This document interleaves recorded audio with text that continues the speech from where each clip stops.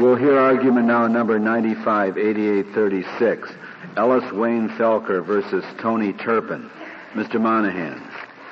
Mr. Chief Justice, and may it please the Court, on April 24th, the Anti-Terrorism and Effective Death Penalty Act became legally operative. This act made several modifications in the habeas corpus practice of the federal courts. The provisions of pertinence here are contained in Section 106B, which governs second and successive petitions. These provisions are set out at pages 2 and 3 of our brief. Section 106B has three subdivisions. The first two, B1 and B2, provide substantive standards. B1 applies to claims previously adjudicated. B2 applies to new claims, both of law and of fact. The last section, B3, governs the procedures on second and successive petitions, and it clearly alters the prior practice. Essentially, it requires that before the district court can entertain a petition, a second petition, the petitioner must obtain an authorization order from an appropriate panel of judges in the Court of Appeals. Subsection C, to which we will have more reference, provides, and that's set out on page 3, the Court of Appeals may authorize the filing of a second or successive application only if it determines that the application makes a prima facie showing that the applicant satisfies the relevant substantive criteria. Finally, we turn to Section 103E, which is at the bottom of page 3, and that provides the grant or denial of any authorization by the Court of Appeals to file a second or successive application shall not be appealable and shall not be the subject of a petition for rehearing or for a writ of certiorari. On May 1st, a petition was filed in this court styled a writ of habeas, or May 2nd, a petition was filed in this court styled as a petition for a writ of habeas corpus for appellate or certiorari review. And among other things, the petition invoked this court's jurisdiction under 2241A, the so-called original habeas jurisdiction of this court, which from time out of mind has existed as an appellate remedy. From time out of mind has existed as an appellate remedy, Your Honor. It couldn't exist as an original writ because of Marbury against Madison. It would be an attempt to expand the original jurisdiction of the Supreme Court. On May 3rd, this court granted a stay of execution, granted a petition for certiorari, and ordered briefing limited to 3 questions. I will, of course, address the questions that the court posed. To the extent that time permits and the court feels it helpful, I would be prepared to offer our preliminary views as to the standards that should be applied if the court concludes, as we hope it will, and believe that it should, that Section 106 of the new legislation does not impair this court's jurisdiction under 2241A. The 3 questions framed by this court ask whether, when Mr. Felker's attorneys presented their petition to the clerk of the court, he was obliged by virtue of the new legislation, particularly Section 106.3e, to reject it for want of jurisdiction. And second, if he was, whether Section 106 is unconstitutional. Until we received George's reply brief, we believed that both parties and the Solicitor General, who represents the views of the United States, agreed upon the appropriate response. While the petition for a writ of certiorari must be dismissed, Section 106.3e did not restrict this court's jurisdiction under 2241A. With the sole exception of Senator Hatch, the amici took the same position.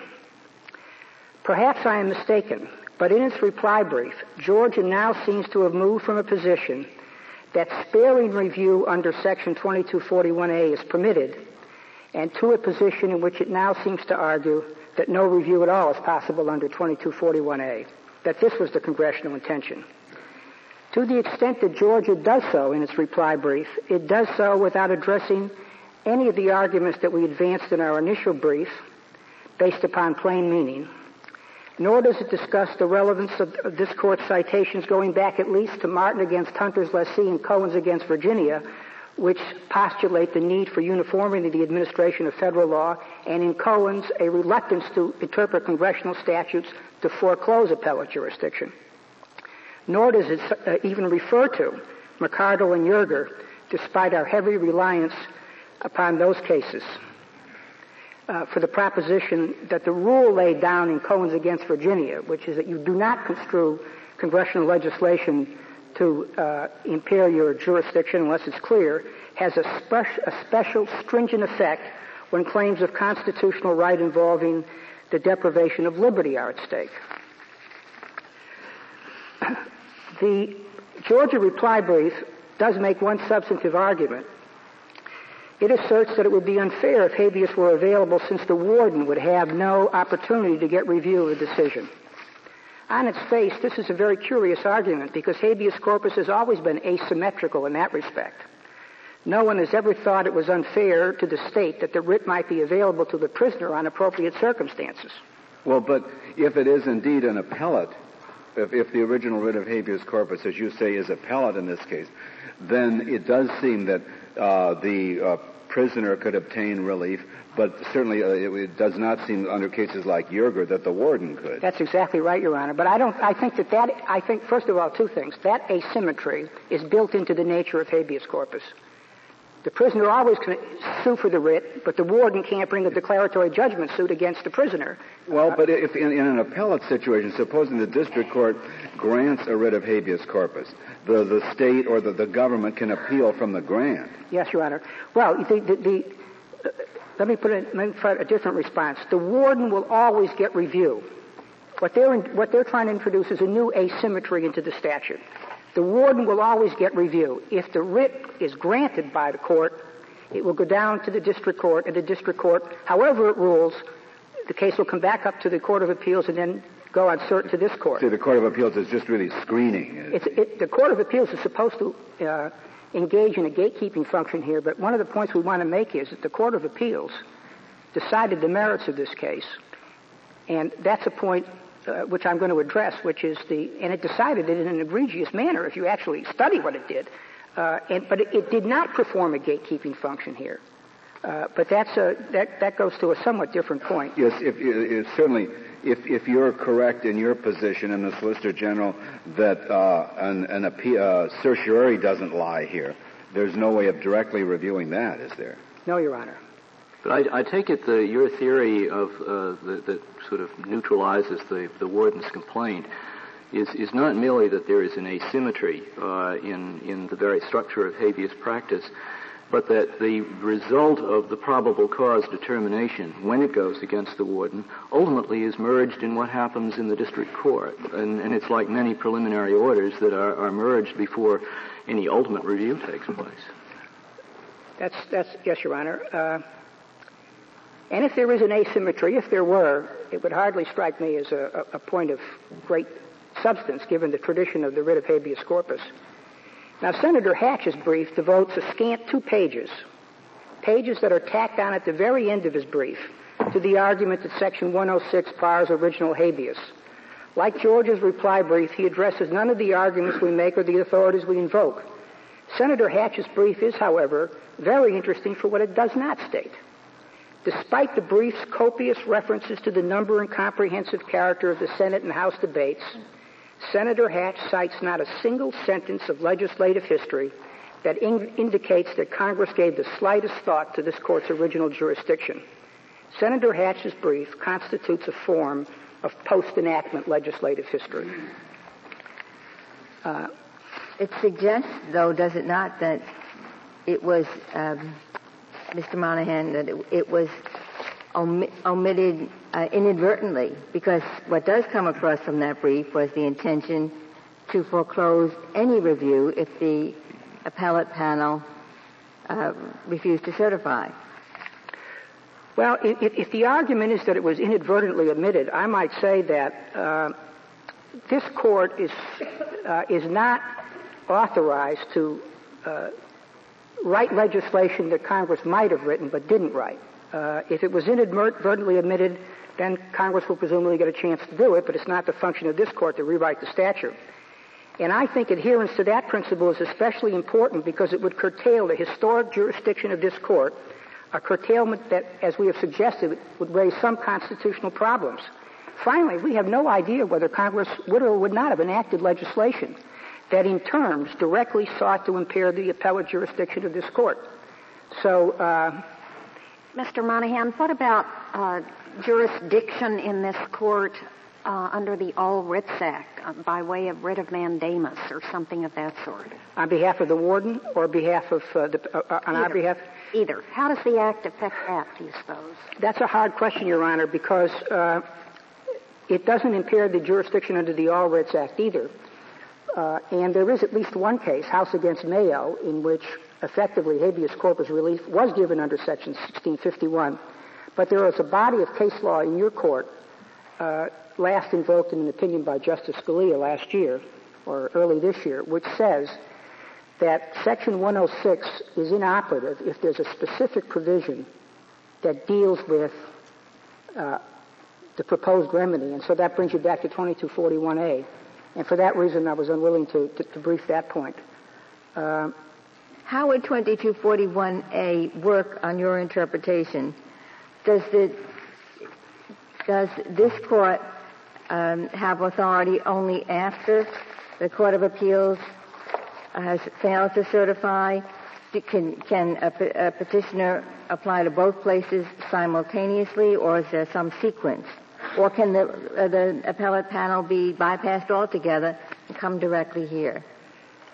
Well, the various briefs, if you look at them carefully, sharply divide on what happens if you have authority to entertain the writ.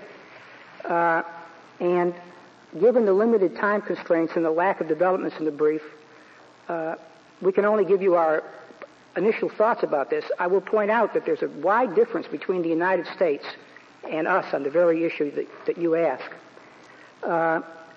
Most of the briefs seem to assume, the amici briefs, seem to assume that you must go to the Court of Appeals first. One of the briefs suggests that if you go, that's a precondition to coming here. One of the briefs suggests that if you come to the Court of Appeals first, you can never come here. It leaves unclear what that amici thinks is being reviewed. It's also quite unclear from the United States' brief what is being reviewed on the original writ of habeas corpus. Well, our Rule 20 says you have to have sought relief everywhere else before coming here for an original writ, doesn't it? And that's our position. Our position is that you must go to the panel first, and then you seek review here. And the question then becomes, what does this court do once it gets the case? And on that point, we take as a baseline what was said in the Schlup case. Successive petitions should rarely be granted by any federal court. And certainly they should be rarely entertained on the merits in this court. That's the baseline against which we start. But given this court's role in the constitutional system, we do not believe that the original jurisdiction could be invoked to decide routine factual questions or resolve routine questions of the application of law to fact. But having said all that, it seems to me that there are essentially two kinds of questions that are going to arise. The first set concerns the meaning of Section 106. What does it mean? We think that's open on an original writ, and we think that this petition raises important questions about what 106 really does mean. The second set, and here is where the Solicitor General and us seem to depart, concerns the role of this court apart from simply interpreting Section 2241. Before you go on to the second point, that first point is the only way in which we could get into that interpretation of what 106 really means? No, it's possible that you would get some of these questions in the grant context. Now, but as Justice Souter points out, in the grant context, you're usually, if the writ is rejected or sustained in the lower federal courts, you're really on the merits of the claim. You're not likely to see as many questions under Section 106 if you rely solely if denial cases are excluded from your jurisdiction. Well, question number two in this case is asks us to construe the provisions of 106. Yes, to what extent do the provisions of 106 apply to this court in its exercise of our jurisdiction? Yes, and that is that's a question which We may have flubbed. We understood that largely, I think, Your Honor, in terms of, although we're prepared to discuss it, we understood it largely in terms of the problem of foreclosure of review in this court, and not with respect to briefing on the question of standards. Given the time constraints and given the way the questions were framed. You agree that the provisions of 106 do apply to this court when we are exercising our original habeas jurisdiction? Well, the only provisions that could apply to this court... That's what I mean. Yeah, the only provisions that could apply are the substantive standards of 106B and... you mean B1 and B2? B2. Those standards are the only ones we're really talking about. We haven't taken a position on that in this case. We can, and in large part, and I do think that that's a point that needs thought, and it also needs thought from our point of view, given the fact that we have a client to represent. I do think a great deal depends on what Section 106B2 means. There are severe construction problems here. To name one, what is the role of what 106B2 is? If you take a look at it, this is really a congressional attempt to define cause and prejudice. B2 applies to new facts and new law. It has a prejudice component built into it, and it also has a cause component built into it. But it doesn't exhaust the universal claims, and it doesn't exhaust the problems that this court would have to address. Specifically, what is the role of miscarriage of justice claims under the newly reformulated congressional standards? In this case, the essential claims being made on the petition are three in nature. They are all directed to a single inquiry: miscarriage of justice. What would the role of miscarriage of justice have been in the days when we had no criminal federal jurisdiction at all? You had it under the All Writs Act. You exercised it routinely in the 19th century. There never has been a point in time in which, to the best of my knowledge, in which you couldn't review a criminal conviction of either a state or federal court on the ground that there was a violation of a federal right.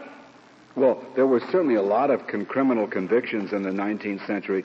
You could not appeal them, and they were not reviewed here. They were not reviewed, and the difference was that in the 19th century, if you look at it, there's a nice discussion by Dallin Oaks in his article, which is quite comprehensive on it, but when you look at what happened in the 19th century, starting with Ex parte Bowman, going back before Ex parte Bowman, going back to 1795, this court used the appellate writ to hit at fundamental errors.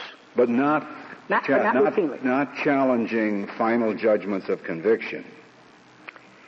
The challenges to the final judgments of conviction really don't emerge until 1873. Seabold, Ex parte Lang. But they come, incidentally, Your Honor, from a court that also said that the privilege of the writ of habeas corpus is a privilege and an immunity of national citizenship. That's said in the slaughterhouse cases, 83 U.S. at page 82. And so one of the questions that would have to be faced is if this is what that phrase means in the 20th century, in 1996. It is interesting also, Your Honor, that while the government, the United States, spends a great deal of time defending the position that the writ of habeas corpus could not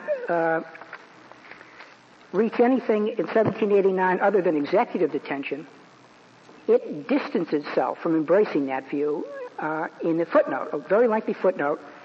The government is not prepared to say that it would defend that position today, because, and rightly so, it can't ignore 200 years of history. Well, we got into this when you indicated that under, and I think this was the purport of your remarks, that under 2241 we will be construing what B2 means. Does that not assume that B2 provides a baseline for what is an extraordinary writ? The government argues that it does. The government argues that it does, and the government makes an argument that we would have to address if we disagreed with it. It would provide a baseline, but the question is it exhaustive? There are two kinds of cases which the statute doesn't remotely address. One is the role of miscarriage of justice. I don't understand why the question. The question arises, is it exhaustive? It's utterly useless if it's not exhaustive, isn't it? No. Well, no, it depends on what it means. Well, maybe. Let me give you an example. Oh, sorry. Maybe Congress thought this was as much of a miscarriage of justice as they wanted the courts to look into. That may be, Your Honor, and if that's the construction which you put on it, then it raises substantial questions of whether or not necessarily in a federal court, but in a state court, broader post-conviction relief must be available. Let me put a case. If our case falls outside the statute, we have a claim of miscarriage of justice. We have a claim in this case, despite what Judge Carnes said in the lower court, in which a cage instruction was given 14 times. 12 times they were personalized. Each juror got his own personal cage instruction. Now, if that claim, and we also now have substantial other evidence of innocence, if that claim falls outside of Section 2244B as it now stands, then a state court must entertain it. Why? Because the Due Process Clause would require post-conviction relief in those circumstances, in our view, so long as Palco against Connecticut and Rochin against California are the law of the land. Well, Rochin is a fact-specific case if there ever was one. I don't see how you can bring it. Standard is not fact-specific. Conduct which shocks the conscience, or, as in your opinion, in the Brett case, Your Honor, you were very much concerned in analyzing harmless error cases to discuss questions of fundamental fairness. I would stand basically on Justice O'Connor's footnote, the quote from Justice O'Connor at the bottom of 25. The historic function of habeas corpus is to prevent the execution of an innocent person. And if the claim is strong enough and there's other constitutional error, some court must consider it. What do you think of the suggestion in one of the amicus briefs that the statute really means that you can get relief if you present new evidence that ought to substantially undermine the reviewing court's faith in the fundamental justice of the verdict? There was a suggestion that that's what the statute means. And what we would do is to argue that the statute does mean that. And is there a way of getting to there with the words of the statute as they are? Well, I don't know how to respond to that. Yes, I think it really is. If you take a look at the statute. Why should we try to get there? You should try to get there, absolutely. Why? Because you don't want to have because the historic... Well, why shouldn't we just try to apply the statute as written? I mean, rather than trying to torture some meaning. I don't think it's a torture, Your Honor. I don't think it's a torture. And to say you're going to apply the statute as written presupposes that this statute is quite plain. But suppose that it were quite plain, then you'd have another question. Are the criteria exhausted? And it doesn't follow, Justice Scalia, that the statute would be meaningless. It would open a wedge for cases in which the fundamental claim was miscarriage of justice. Mr. Monahan, if we were to agree with the panel when it said old law, no law, new law, we would come out the same way on this petition. If we were to agree with that position, then there would be no occasion for us to determine whether our current rule, 20.4a, says the standard, it says rarely granted, or this new statute. It would be a kind of an academic question for us to engage in. No, well, there would be another question you'd have to face. And let me say, Your Honor, the panel says that the instruction is given twice, and then it applies harmless error analysis. To it. This is what the judge does. He says it's given twice, and it's really sort of harmless. It was offset. If the most important document that we filed in this court is the original writ, and on page 18 in a footnote, you will see that the prosecutor gave each juror his own personal cage instruction. When that was called to the attention of Judge Carnes, his response was, oh, well, right after that, he instructed the jury that it was not to consider counsel's argument as evidence. This occurred not when counsel was opening. This occurred at the voir dire. The second thing the judge says is that we defaulted our claim. In any event, that's what the claim, we had to exhaust our claim in the state court. If we were right as to when our cage claim arose, our cage claim was not exhausted in the state court till about May 1st. So before you jump and conclude that you could decide the case in accordance with the panel's opinion, we would like to be heard on that. But it raises another question under the statute. The Court of Appeal, and that's the construction of 3C. The Court of Appeals may authorize the filing of a second or successive application only if it determines that the application makes a prima facie case. Judge Carnes, in one day, turned around a 24-page opinion on the merits. Now, he did not play the role of a gatekeeper in this case, and that's all he was supposed to do. That's all the panel was supposed to do. This statute passed by Congress with respect to second petitions is not the work of Attila the Hun. I mean, this is an attempt, as runs throughout the entire statutory scheme, to make sense out of habeas. The testimony in the House, in the Senate, over and over, mainly by Senator Hatch, was, I want to do two things. We believe in habeas corpus, and we want to prevent abuses of the writ. Second petition cases do raise a problem about abuse of the writ.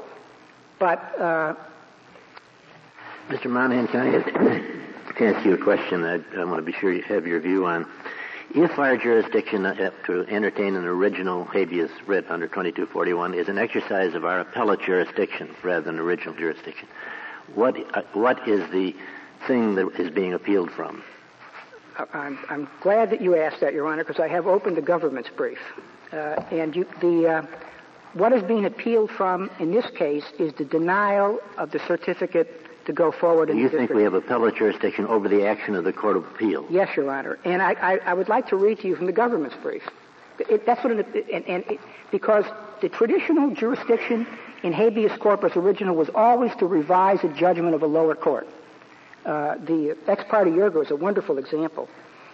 Now, the government's position, I don't know what the government thinks you're reviewing in this case. The government's position at the bottom of page 23 first argues that Section 106 applies to this court, and then it says, it is true that the courts will have no opportunity to announce except in dicta the requirements for a prima facie showing that the application satisfies the requirements of Section 106b3c, because the Court of Appeals' determination that the habeas petitioner has or has not made out a prima facie showing is not subject to review on certiorari.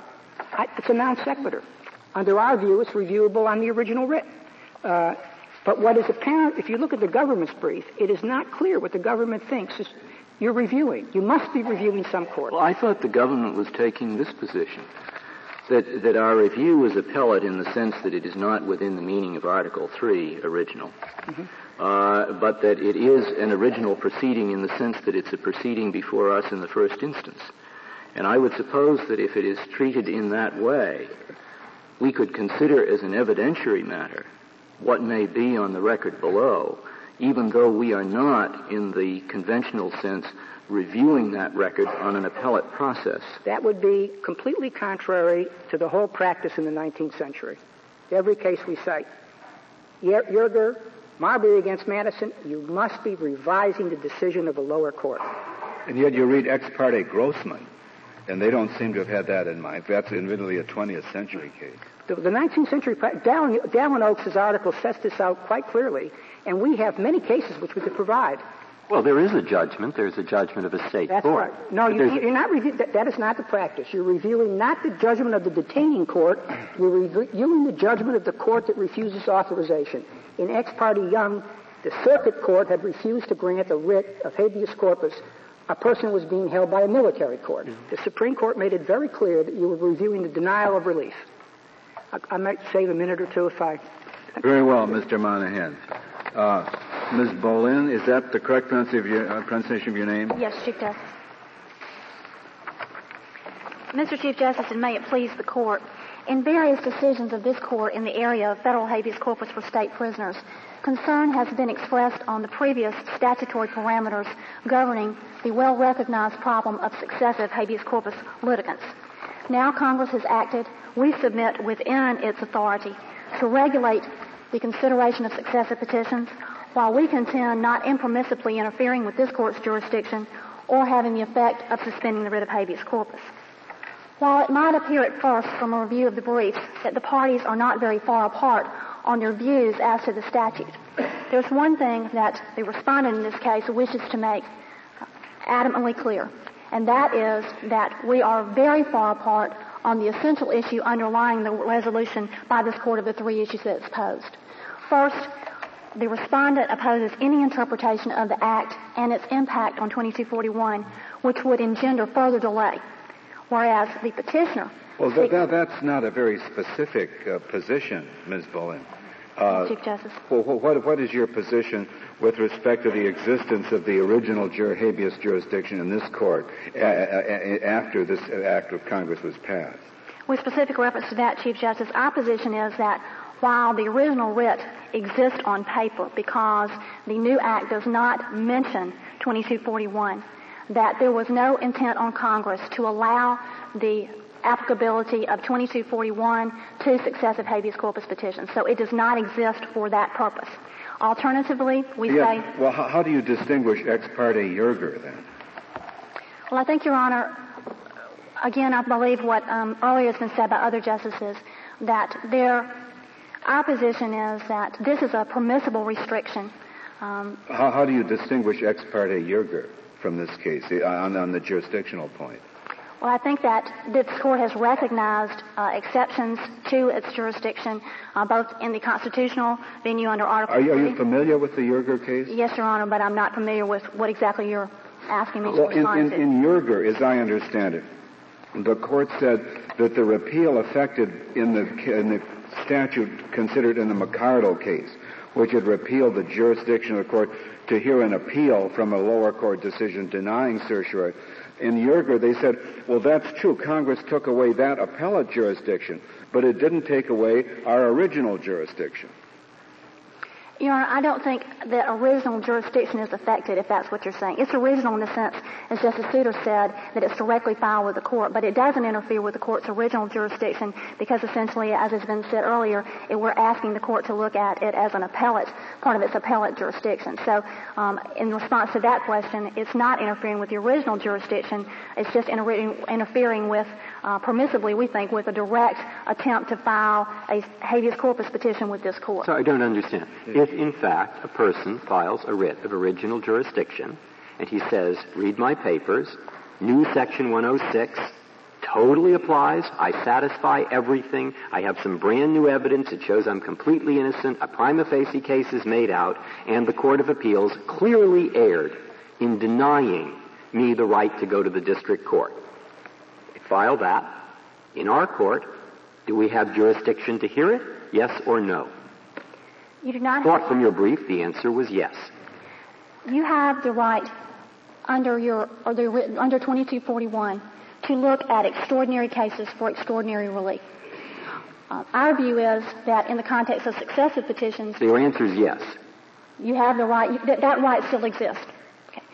We're asking that the court use the backdrop of its rules and its jurisprudence to find it has no applicability in the context of successive habeas corpus petition. And the reason that we're saying that is because if this court has the right to guarantee a direct access of the petitioner to this court, then essentially this court becomes a lower court who's doing nothing but relitigating what Congress has delegated to the lower court as being their task. It makes this court a fact finder. It makes this court determine such issues as cause and prejudice. But Ms. Bowman, part of the Yerger decision was to clarify that although it's an original writ, the jurisdiction that this court exercises is appellate, because apart from the original jurisdiction that Article 3 gives to this court, there can be no other authority other than appellate in this court. So under Yerger, the basic writ was preserved, and it was described and explained as an exercise of appellate jurisdiction. An original writ, but appellate jurisdiction. So why isn't this precisely the same?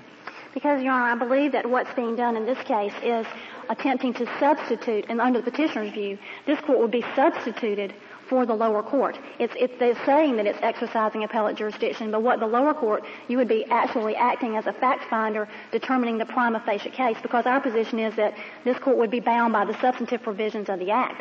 So in that sense, this court would become a fact finder that's not within its jurisdiction on the appellate level. I mean, appellate jurisdiction doesn't encompass fact finders. I'm sorry, Justice Steele. I didn't mean to interrupt you. Isn't it the case that we might well be bound by the substance of the Act in B1 and B2, but we are not in terms bound by the prima facie case showing, which applies only in courts of appeals and district courts.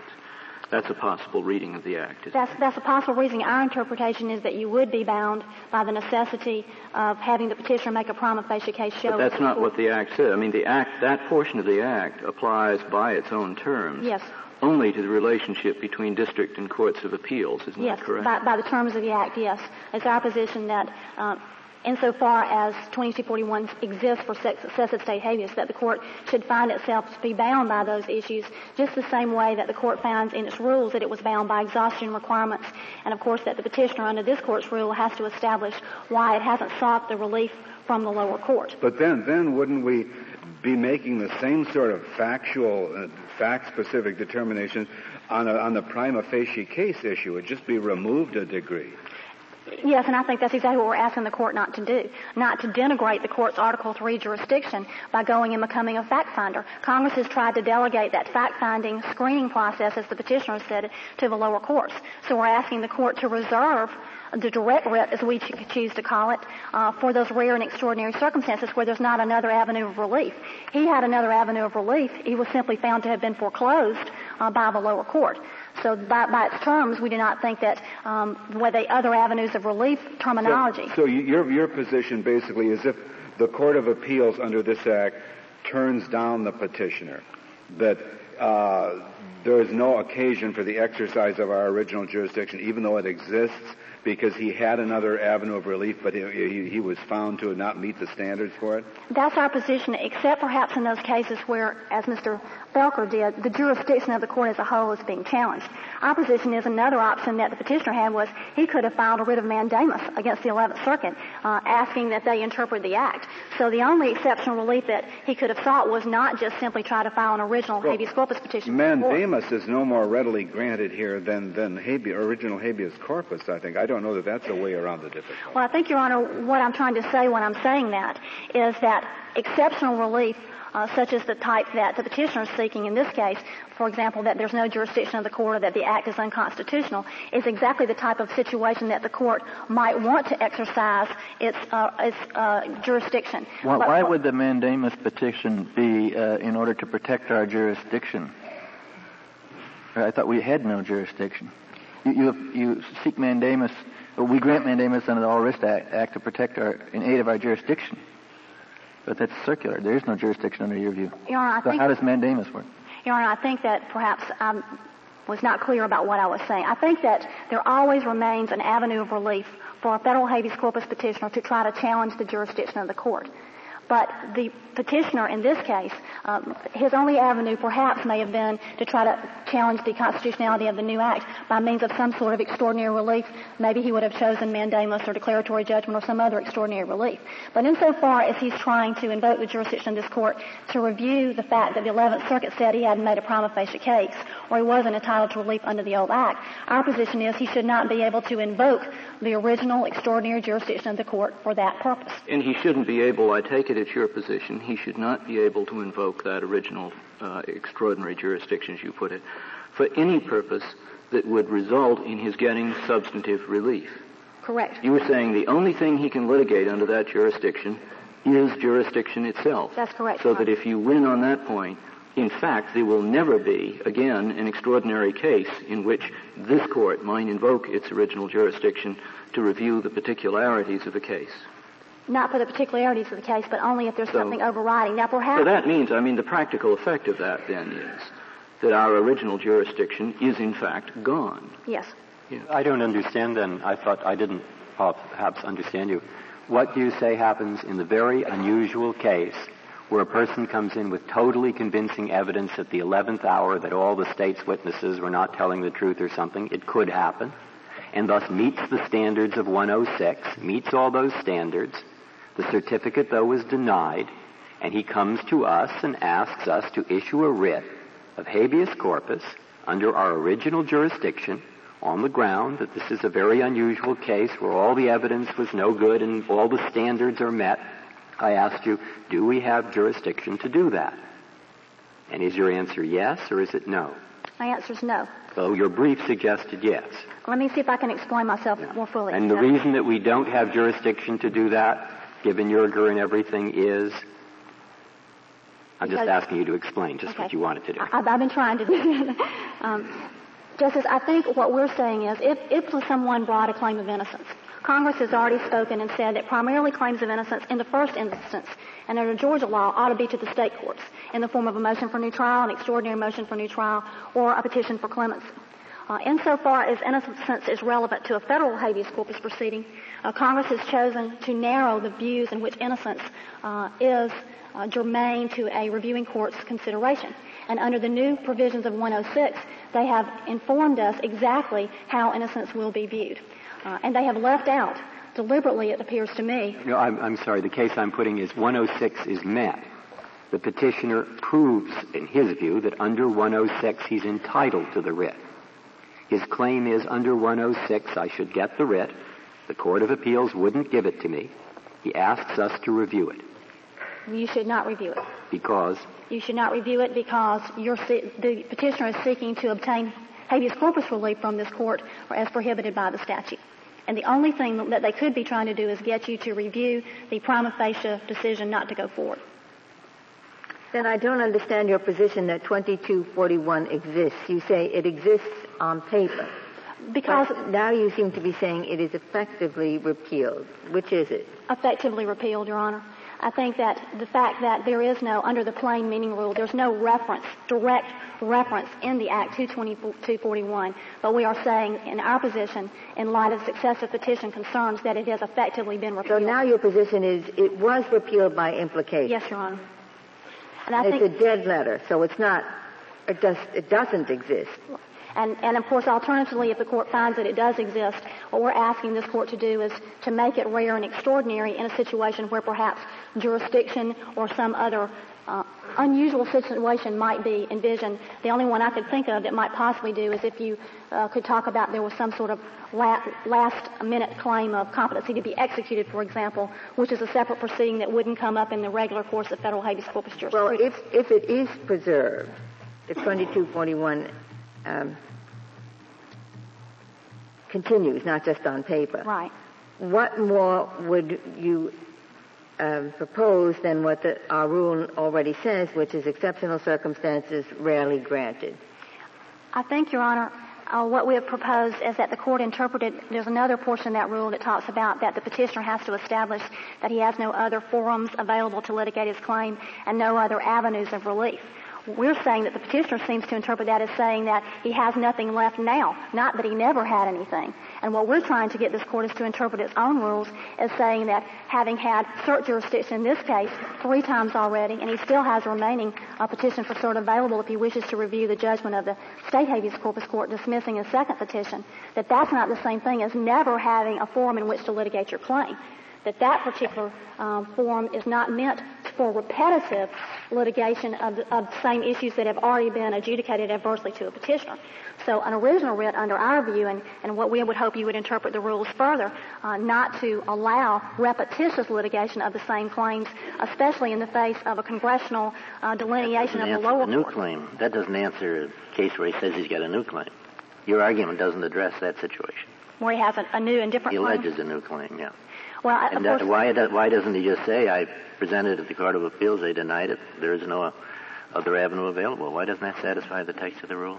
I think because in a new claim situation, the court bars new claims for lots of reasons.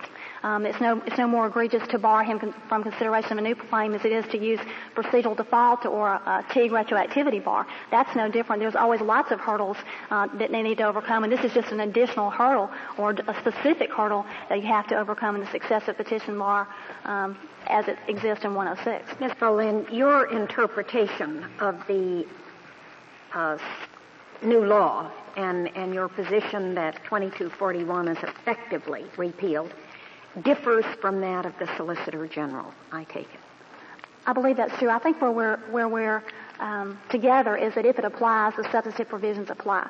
But I believe that we say that it's effectively been appealed by implication, and that's where we would go. May I ask also, you referred earlier to mandamus. Is it your view that there is mandamus review available, apart from the common law writ of certiorari and the petition for a common law writ of habeas corpus, is there mandamus review available to either party, do you think? I think this court in its rules refers to exceptional relief. How much, whether they... I assume we've got an exceptional case. Is it, in your view, is mandamus review? And let me supplement the question by saying, with regard to House against Mayo, which was cited to us today, that was common law writ of certiorari review pursuant to the All Writs Act. Do you think either common law certiorari or common law mandamus is available pursuant to the All Writs Act? Probably so. Probably 1651 still exists as some sort of exercise of this court's discretionary powers. Of course, we would hope that would be a very limited view of that, but I think it will exist. But if you're allowing that, what happens to your argument that we ought to construe or ought to find an implication that cuts our 2241 power even more narrowly? I mean, by its terms, the Act doesn't do that. And you're saying, well, you ought to do it because, in effect, it would give effect to the Act. You don't want to make end runs around what Congress intended. Right. But, in fact, on your view, something like that is allowed if we exercise a mandamus jurisdiction. So why shouldn't we construe, even on your view, our 2241 jurisdiction, at least that broadly? I think the short answer to your question is we want extraordinary relief to even be more extraordinary in the context of a successive petition. 2241 doesn't sound extraordinary enough. That's.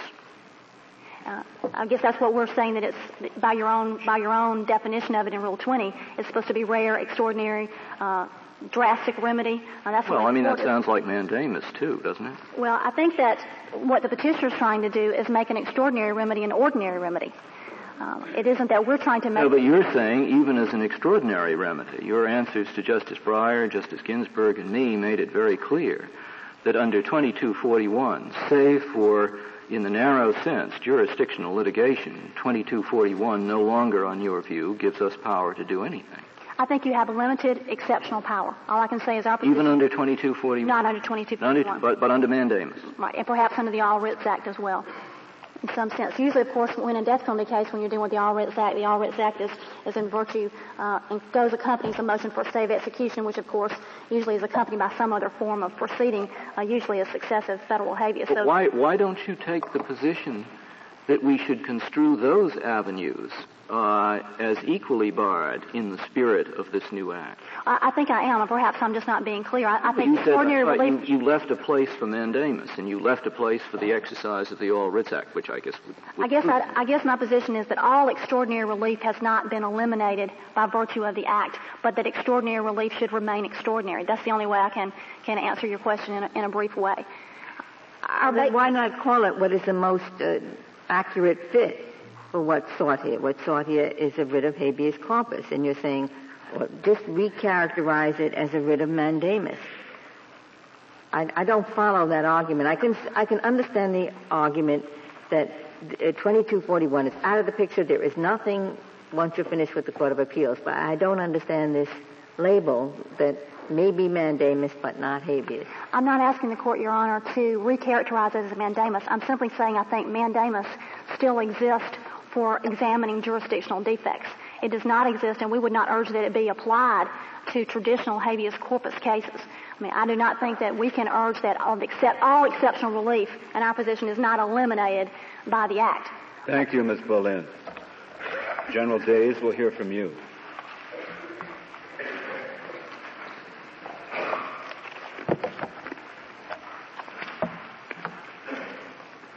Mr. Chief Justice, and may it please the Court, Section 106 of Title I of the 1996 Act does not unconstitutionally restrict the jurisdiction of this Court, at least where Congress does not divest this Court of jurisdiction to entertain original petitions for writs of habeas corpus. Both McCardle and Yerger established that no constitutional problem is presented. Unlike the state of Georgia, we believe that this Court's jurisdiction over original habeas and Section 106 are capable of coexistence. The text of Section 106, in terms, does not address itself to this Court's jurisdiction over original habeas under 2241. And there's no reason why this Court should read the statute with that intent in mind.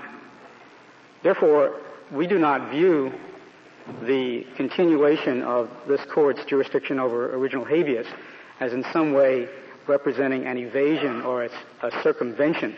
What exactly is it that the court would be reviewing under its original habeas jurisdiction? Is it, in fact, some kind of appellate review? And yes, it is. Would we be reviewing the denial by the Court of Appeals of the permission to file a successive petition? No, not under these circumstances.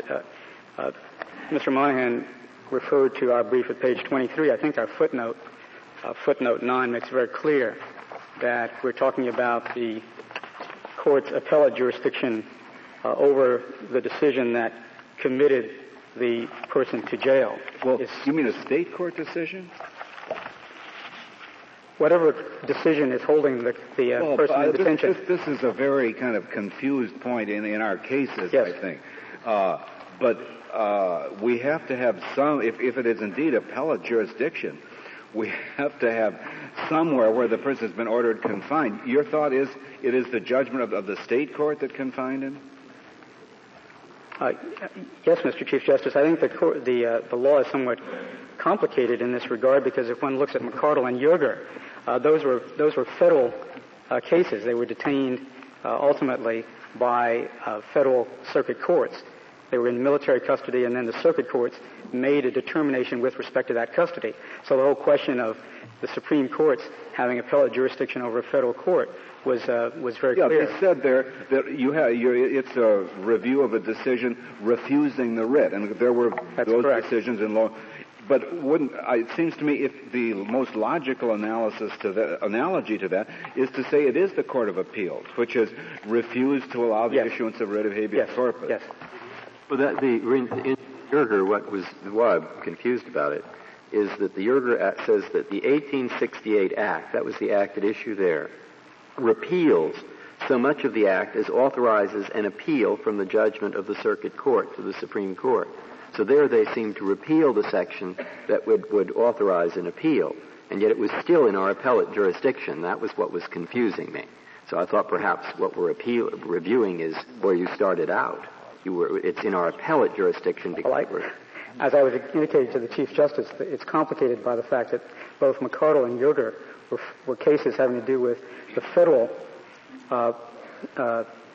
court system and had nothing to do with state detention, which is presented by this particular case. So are you changing your answer to my question? What? Well, it would not. The court would not, on a regional habeas, be reviewing a determination by the Court of Appeals.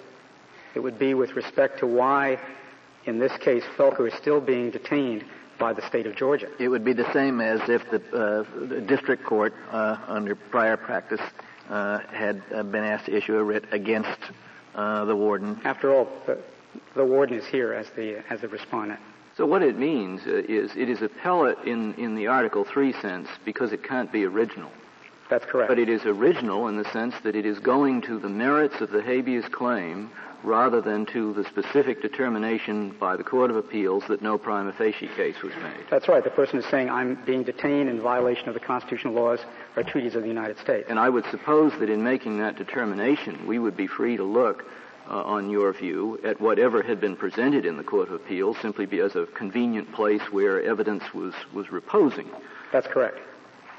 May I also ask if it's your view that, assuming, and we're all very doubtful about some of these things, that there is such an original quote, appellate habeas in this court, would 2241B nevertheless apply and authorize this court to transfer for hearing the case to a district court, in your view?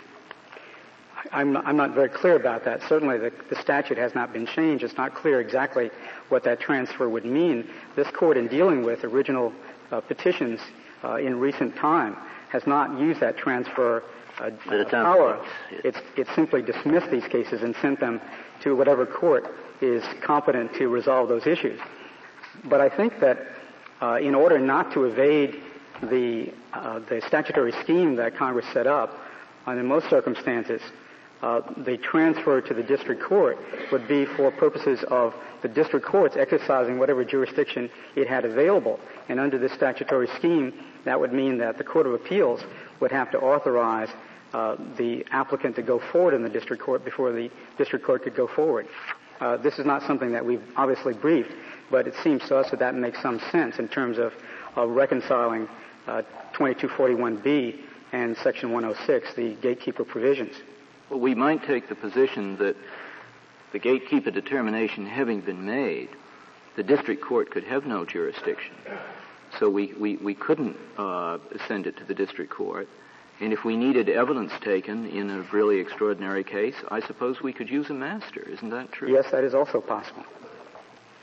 One of the things that I wanted to point out that I think is contrary to the state of Georgia, Georgia's position with respect to this circumvention and evasion, is that Congress apparently did not see the continuation of this court's jurisdiction over original habeas as being a circumvention.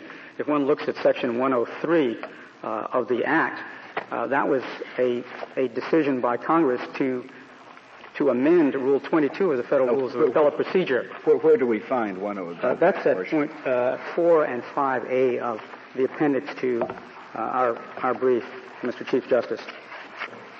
What Congress did there was amend the jurisdiction of Federal Circuit judges to grant original habeas, and basically said that that was no longer possible. It seems to us that Congress knows how to address original habeas jurisdiction when it wants to, and it concluded that it did not wish to do so insofar as the Supreme Court was concerned. And to us, this makes great sense, because after all, Congress was legislating against the backdrop of this Court's decisions and its policies. And there are two things to note about those particular decisions and policies. One is that for over 70 years, this Court has attempted to impose reasonable restrictions over the abuse of the writ, particularly second or successive petitions. And secondly, in dealing with original habeas petitions, this Court has, as several of you on the bench, Mr. Chief Justice and others, have pointed out, this Court has imposed very stringent requirements before granting original habeas. There hasn't been one granted since ex parte Grossman in 1925. Not only that, the statute, 2241B that Mr. Justice Stevens just mentioned, 2242, which requires that there be some showing of why the applicant hadn't gone to another court, and 2254B, the old 2254B, essentially indicated that no petition would be granted unless it could be shown that relief was not available anyplace else. But why aren't those two readily met by simply saying I can't go someplace else because the Court of Appeals said I couldn't? Well, I think it is. I think that is the applicant can go to the court and having met those requirements if that applicant has gone through the gatekeeper process. But that does not dictate that the court should actually entertain and grant an original writ under those circumstances. But the fact that relief is available elsewhere is no longer an obstacle to that relief, you say. Well, certainly it's been exhausted, but I think that what the court would do is say that the fact that the person has been denied, the applicant has been denied through the gatekeeper process does not represent an exceptional circumstance that would warrant this court's consideration of that application. In the case of an extraordinary error by a circuit court, would we have a mandamus jurisdiction? Justice Kennedy, I think mandamus probably is used the way it's been used to deal with ministerial acts, the failure of lower courts to perform ministerial acts. I don't think that would be available, but certainly the original petition would be available to deal with miscarriages of justice or what might be viewed by this court as a malfunction of the gatekeeper process. Justice Kennedy thought, what about the common law writ of certiorari that was used in House against Mayo? I think that since the statutory original certiorari jurisdiction was available, there would be no need for this court to use that particular common law writ. Thank you, General Days. The case is submitted. The Honorable Court is now adjourned until Monday next at 10 o'clock.